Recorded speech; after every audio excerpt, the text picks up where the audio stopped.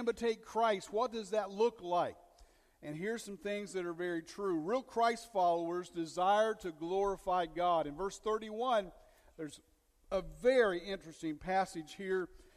It says that after Judas had left, so this is when Judas was on his way to betrayal Christ, and it was revealed that he was going to be the betrayer of the Son of God.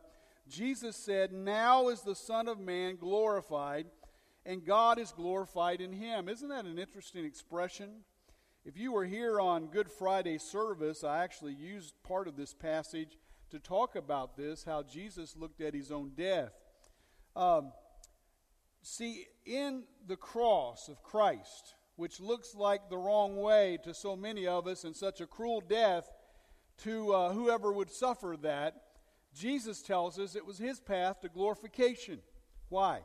Because the love of God would be on display, God's mercy would be given and revealed, God's power and grace would come through that, and even his judgment and justice over sin would be declared through that. So all of that mixed together is just that message that we're talking about today. Jesus said that he's going to be glorified, and he's going to be glorified on the cross. That's what's going to take place. He's going to have this as a preoccupation for him, the glory of God. If you read John chapter 5, you back up a few chapters and you look at that great chapter, it's all about how God is always working, how we should join him in his work, and that's our assignment. We should be preoccupied too, as Christians, as Christ followers, with the glory of God in our life. I get to live this life one time, and that's all I get, and then there's eternity. And that's the case for everybody in this room. That's our story. We're going to get to live what we get to live here. You get this one shot at bringing glory to God. Here's what brings glory to God, as even revealed in this passage. God's love on display. God's mercy on display. God's grace.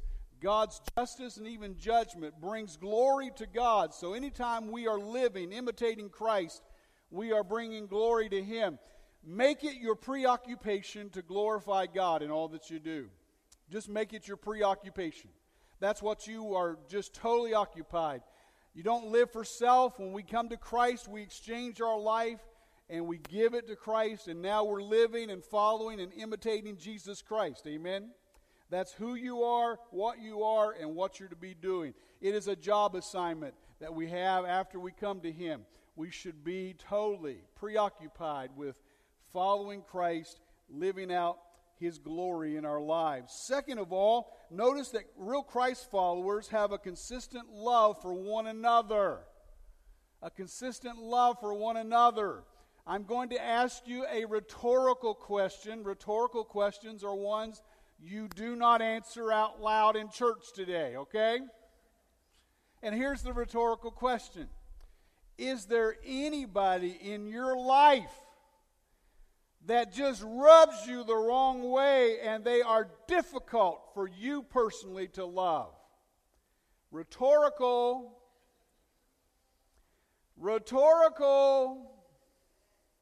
I'm not asking you to answer out loud. I already know the answer to that.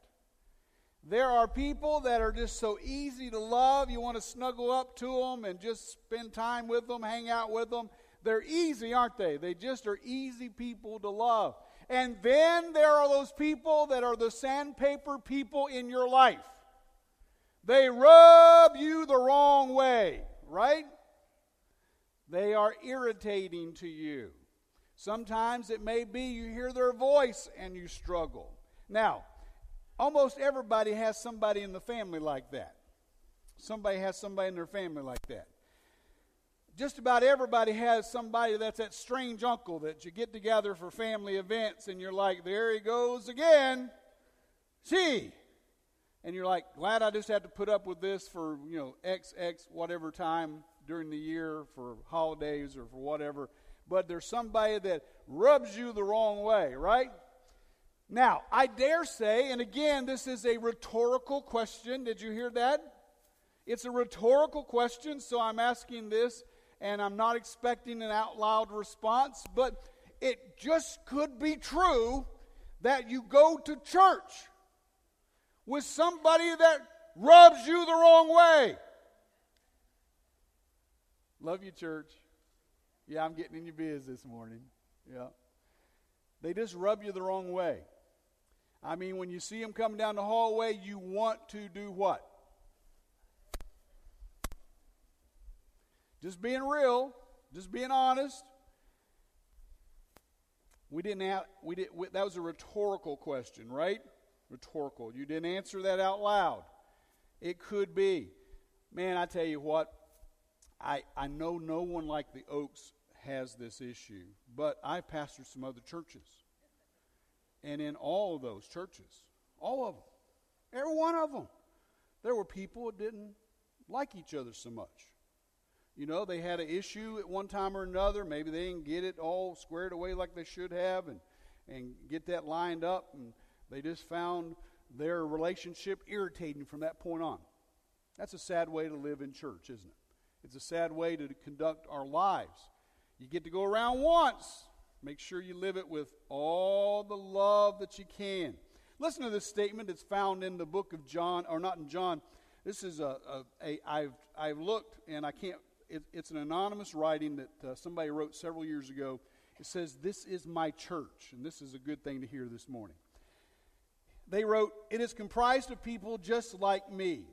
It will be friendly if I am. It will do great works if I work. It will make generous gifts to many causes if I am generous. It will bring others into fellowship if I bring them. Its seats will be filled if I fill them. I will be a church of loyalty, love, and of faith and of service if I who make it what it is, I'm filled with these. Therefore, with God's help, I dedicate myself to the task of being all these things I want my church to be." Signed anonymous. Somebody wrote that years back, and it's not ever been discovered. Nobody ever owned it, but it's a good statement, isn't it? Because we sometimes come and you want church to be this or that, and you got to realize you are the church, right? We are the church. I want to share something with you, and it's something just from my own heart. Years ago, I just come to the conclusion that one of the problems in church that we had, I think we're better at it than we were some years ago, but I think we were not exercising love. The church would say we're for this, we're against that. And I mean, you can take family life, and there's so many things we can address. We can address the divorce rate. We can talk about marriage, where so many are just not marrying. They're cohabitating today, and that's just so commonplace. We can talk about homosexuality, and we can talk about, and we just go on and on the list, just the promiscuity that's in our culture today sexually. We talk about all those things. We can condemn all that stuff, but we need to love people. The Bible says that we need to speak the truth, but in what? In love. You got to remember, we don't compromise our stance or our position about what the Bible says. We don't do that. But what we do is show a person that we love them and we give them acceptance, even though we may not agree with a certain lifestyle. In my home, where I came from, in Dayton, Ohio, it is the number one city in drug overdoses for heroin of all the cities in the United States per capita. My home state of West Virginia has incredibly horrible drug problems. I mean, it's horrible. But it's not just there, it's here. It's all over the nation. Heroin is killing our kids. I've got a cousin, my aunt that I grew up with, like she was my baby sister. She's just 2 years younger than me. Her only child died of a heroin overdose 2 years ago. Playing video games and just recreationally using heroin. Overdosed. His dad found him dead the next morning. That story's being repeated over and over and over. My aunt, that was her only kid. That's it. She's at an age where she's not going to have any more unless she adopts. I mean, it's just, that's it. And how sad and how destructive. We need to speak against these ills, but we also need to walk with people, and we need to love them from where they are and walk with them to where they need to be. That's why we have CR in this church. CR, I'm so thankful that we have that ministry right here in our church. It's about helping people where they are and helping them move to where they need to be. That's our job assignment as Christians, to love them. I'll tell you a story. I was in a church, and I'm not going to say where, but the family was an incredibly godly family. They had raised their kids in just a godly way. They had them in Christian school, and there were several kids in the family, and there was one child. I was their pastor for those 6 years. They had one child get pregnant while she was in high school, and then the next daughter got pregnant, 2 in high school, and then there was a third daughter. You say, well, there's got to be problems. Listen, don't talk where you haven't walked.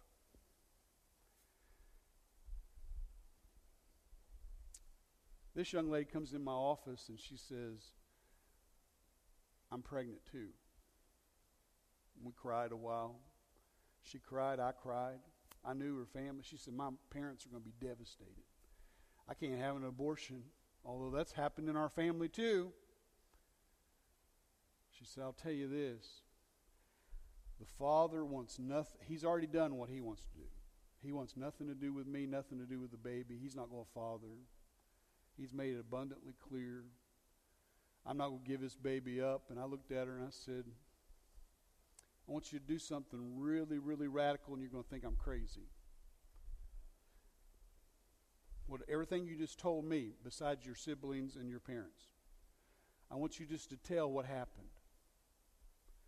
I want you to tell them that you repented of your sin, and you did that with me right here in my office, and she had already. We'd already prayed. I said, I want you to come up in front of the church and tell them what's going on in your life. Now see, what I knew I could do, I knew I could count on the people I pastored to love her. I also knew I was taking a chance that some of them might not. But I already knew my church pretty well, and I knew what they would do. I was banking on what I believed they would do. And she said, man, that's going to be so hard. I said, yeah, it'll be really hard, but I want to tell you something. And before all of you go, man, if you do anything at Oaks now, Pastor Bear is going to make you stand up in front of everybody. No, please don't do that, because I've only done this about 5-6 times in my entire ministry, years and years, where I felt like there needed to be something like this take place. Listen, I talked to her parents about it. They were kind of struggling with doing this, and then they finally said, yeah, we'll support her in it, and we'll come stand with her. And I said, that's awesome. So Sunday came. This young lady got up. She told them, she said, church, I've asked God to forgive me, and now I'm asking you, my church family. I love the Lord, but I've really been astray. And I'm carrying a child. I've got a man that fathered this child. He doesn't want anything to do with fathering this child. He's already done all he's going to do. And that's it. And I know this isn't the right path, but I'm not giving this baby up. I'm going to raise this child. My parents are supportive, and my pastor's supportive, and I hope you will be. Guess what happened next? The entire church service ended. You know where it went? It surrounded this young lady, and people were crying and hugging her and telling her they love her. And there were people that supported her financially. There were people that helped her and babysit. There were people that did all kinds of things. I knew I had a people like that I pastored. I knew I could get away with doing that in the church, and people wouldn't sit there and judge the life out of this woman or her parents. I knew they would love her unconditionally. And you know what we did about 3 months after that? She's starting to get a good bubble. She's doing so good. She's gone through a discipling program that we had in the church, and she's meeting with me about once a week just to talk about things and just get rock solid as we can help her do. We hired her to work at the church. Well, what kind of example is that to young people? It's an example to learn from, and it's a lady that is redeeming her life, and she's coming back to value. You see, Jesus brings people back to value we're really bad sometimes as the church about, well, okay, they confess their sin and they've gotten right with God. We had her work with children. She was one of the assistants there at the church working with children. And you say, well, that shouldn't be. She didn't have a husband. Forget that. This lady is now repentant. She's walking with the Lord. And she worked at that church for a number of years and was a godly servant of God. And yes, she messed up. And yes, she was a mother without a husband and had a baby in our church. But I want to tell you something. We loved her through all that mess. And I watched the church just get all around her and just love her through this. And she is a fine Christian young lady. And by the way, she got married.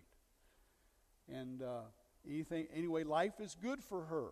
You see, we're in the business of redeeming people. Jesus does the redeeming, but we have to work in that process.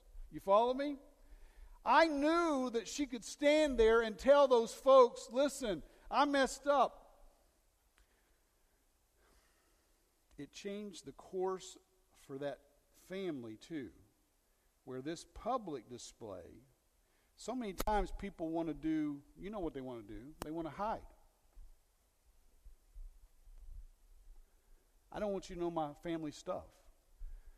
We just decided we were going to just be church together. Just love her through it. And that's what we did.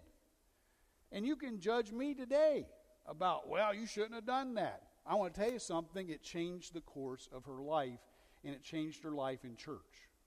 Her church life was not about shame. It was about, it's all out here, and here I am, and I've turned my life over to God fully as I know how at this point. Will you help me? What are you going to say, church? People that are the right type of folks, what are they going to do? They're going to respond to that in Christ-like love, aren't they? Now, I wanted to tell you that I've only done that 5 or 6 times. One time I had a guy that went through a very public jail experience and got busted and went through this thing, and then he wanted to come back to church, and I mean, he had done some horrible things, and I mean, there was another working through process that we did. I had him stand before the church. I asked him if he would and testify of the life corrections he had made in prison, and then since he had gotten out, and that we were here for him, and again, the church collapsed and loved him. It's amazing when we love people what it'll do to it for them. Listen to this. I mean, you can go through all kinds of stuff. There's one other principle here I want to share with you, and that's this. The real Christ follower not only has this preoccupation with the glory of God and making sure they glorify God in their life, a real Christ follower is all about loving people unconditionally like Christ loved them. And boy, Christ had some folks that he just loved when the community wouldn't love them at all. Like Zacchaeus. Like that woman at the well, where he gave them unconditional love in those circumstances. Real Christ followers also have an unending loyalty to Jesus Christ. Look at verse 36. It says these words. Simon Peter asked him, Lord, where are you going? Jesus replied, where I am going you cannot follow, but you will follow later. Peter asked, why can't I follow you now? I will lay down my life for you. Really? Really, Peter? Really? You're going to lay it down for me? Yeah, oh yes, Lord. I'm totally in. Totally in. Listen.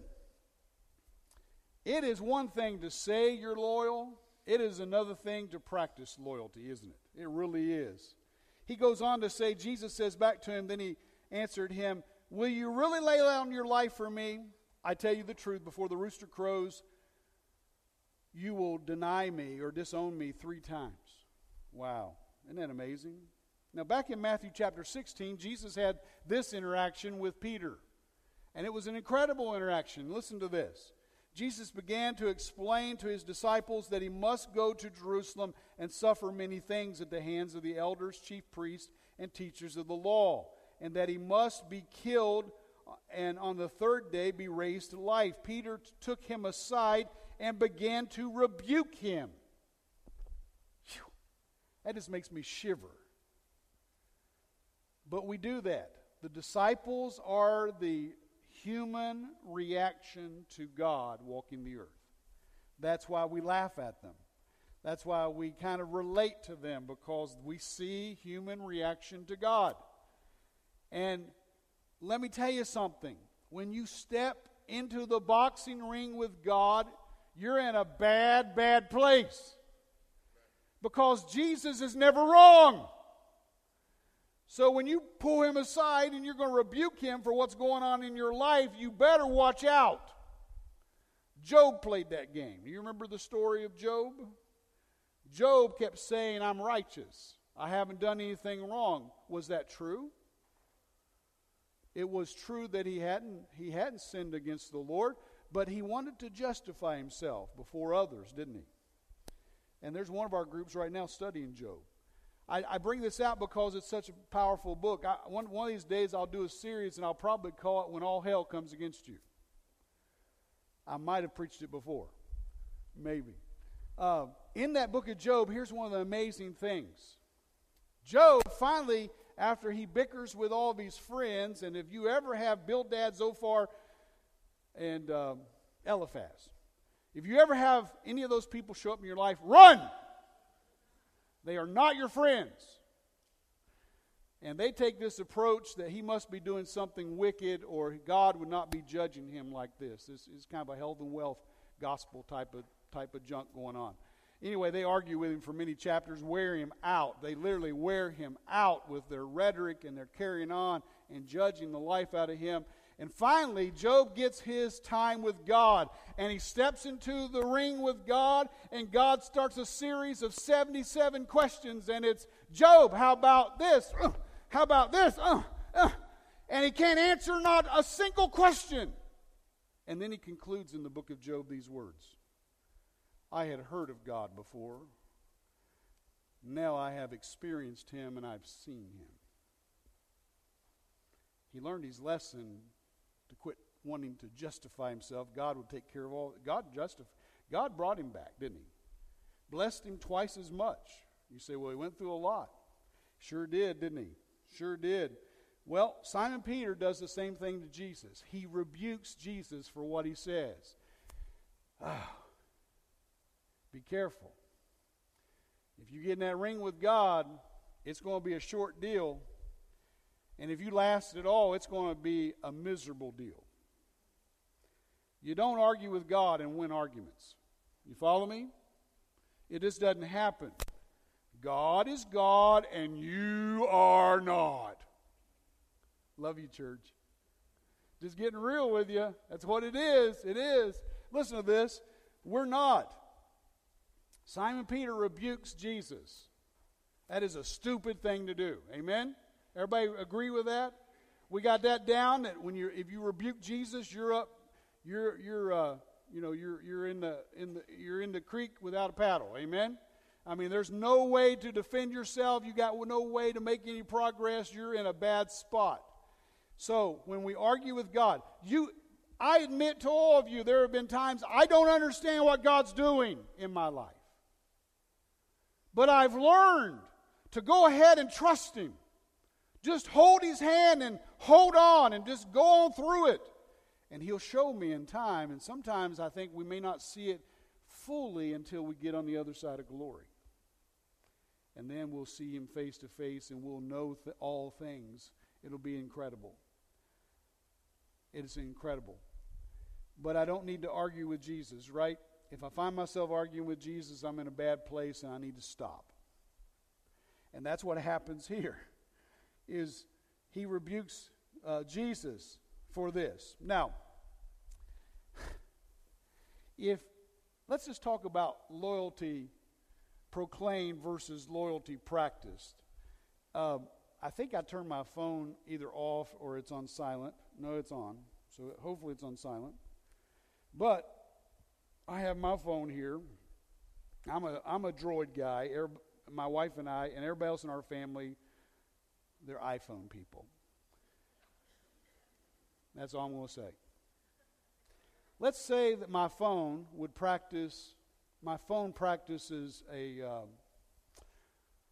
it's biblical. and it decides it's going to take a Sabbath leave one day a week. And one day a week, my phone is not going to receive text. It's not going to allow me to get on social media. It's not going to give me email. It's not going to work as a phone because it's the Sabbath. I work 6 days a week. That's enough. You might even let my battery rest a little bit and not charge me up that day because I'm not going to work for you anyway. Would you want a phone like that? Sure as shooting, you would have a day where you had an emergency and you needed to make a phone call. You had something happen in your business life and you had to take care of something, right?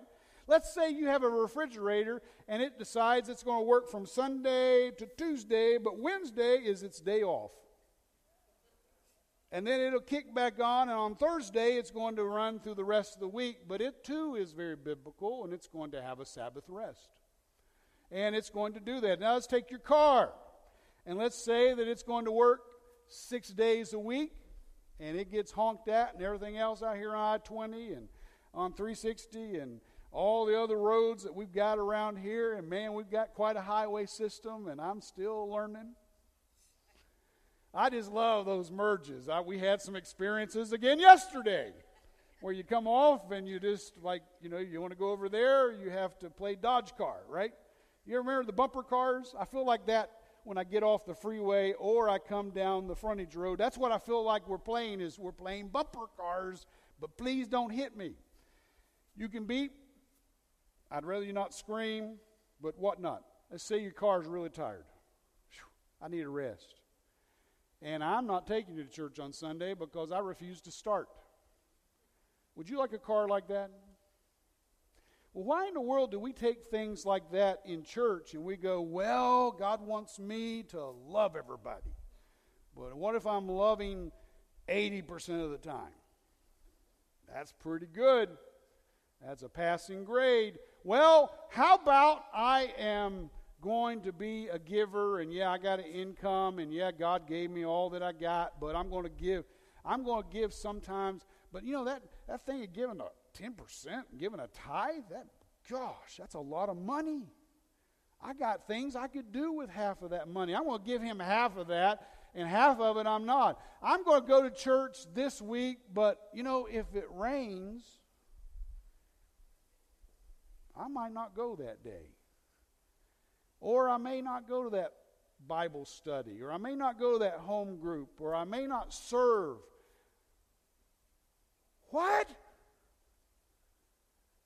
You wouldn't put up with that with a product, would you? How about you play that game at work? I'm just going to work Monday through Thursday. Friday, I'm taking off. Well, good luck with that, right? See how that goes for you and how long you stay an employee where you are. You say, you don't understand, I'm the boss. You might have to work even more. Amen?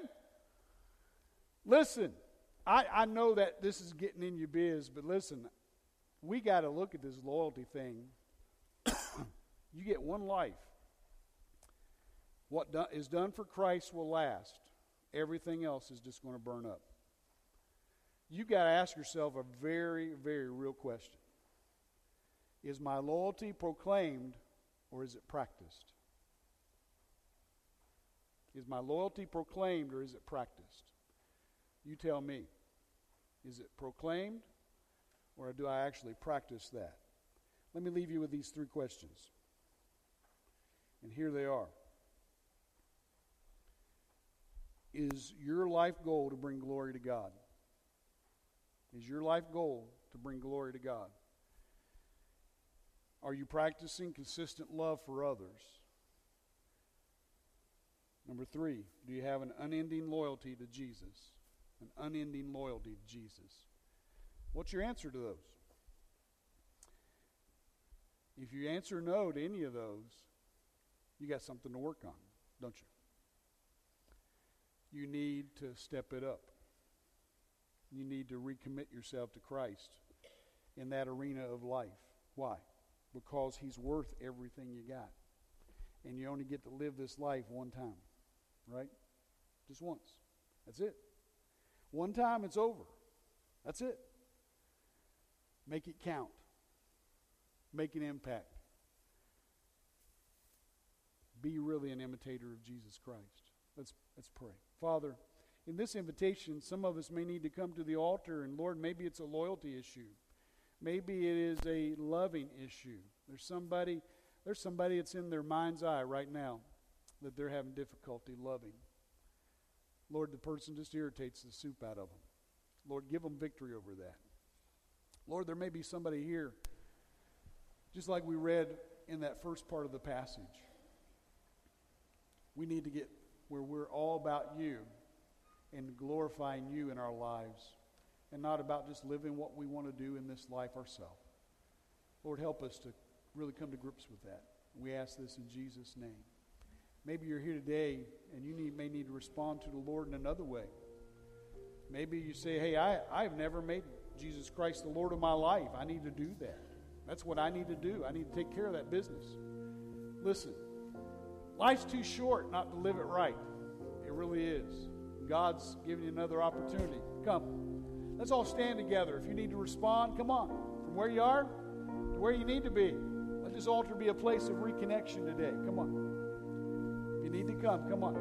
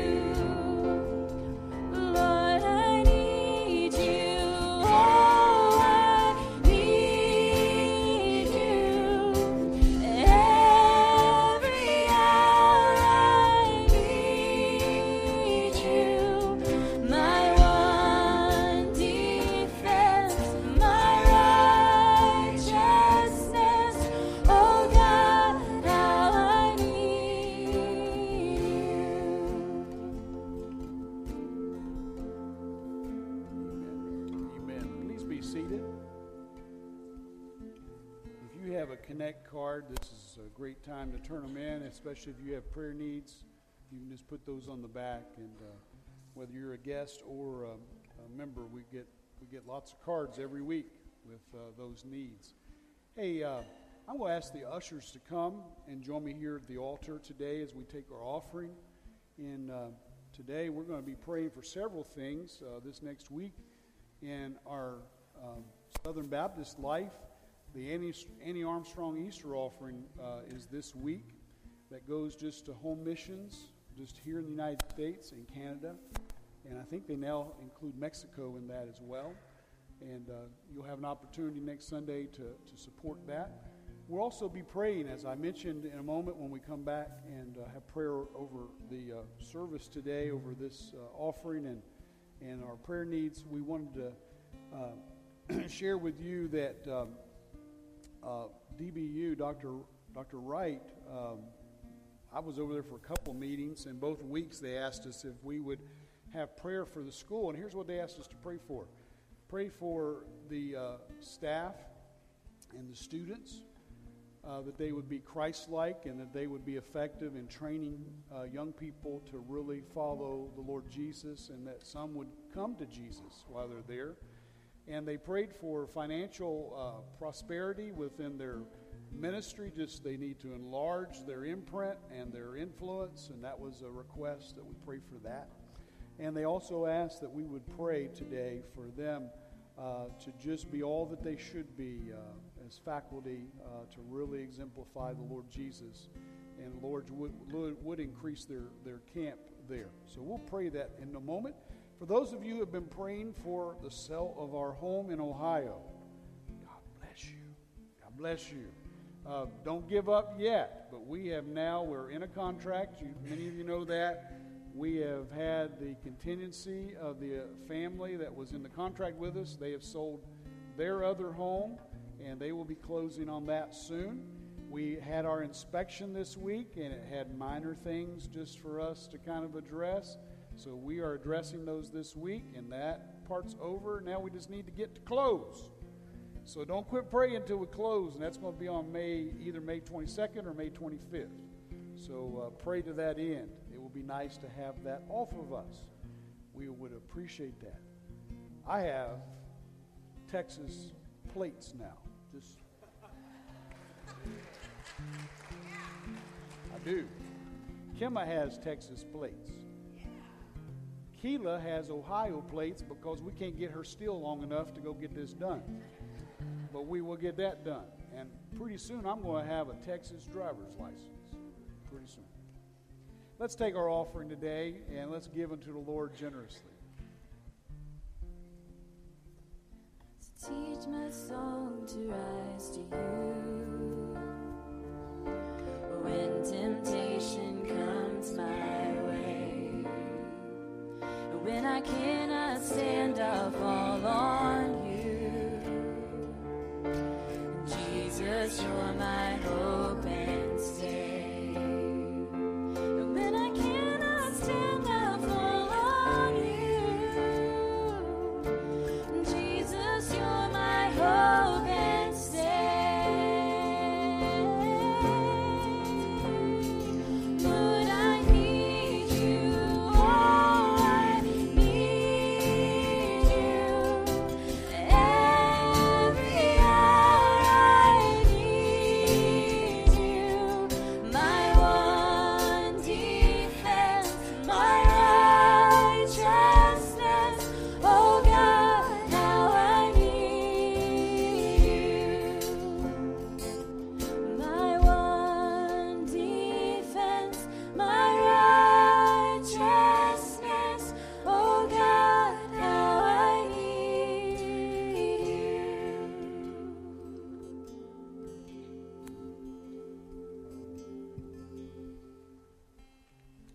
Let's pray together. Father, we thank you for a godly leader like a Dr. Wright, and Lord, so many others that, Lord, one professor standing here, just here at the altar, Lord, our chairman of deacons that teaches history there. And Lord, so many others that are there in the church, in our church that work there and are going to school there. We pray that you would bless in all the ways that Dr. Wright asked us to pray for them today. There's churches all over the DFW and other places that are praying for DBU during their services this morning, and we pray that you would increase their influence, that you'll bless them financially. We pray that the kids, as the students, as well as the faculty, will really live out being Christ-like. And Father, that people will come to you through their ministry. And Lord, we ask that you would bless our church. We pray that you bless this offering. Lord, we pray that you'll bless this time of interim. And Lord, we pray that you'll just bless, Lord, our search for some new staff as well. And we ask this in Jesus' name.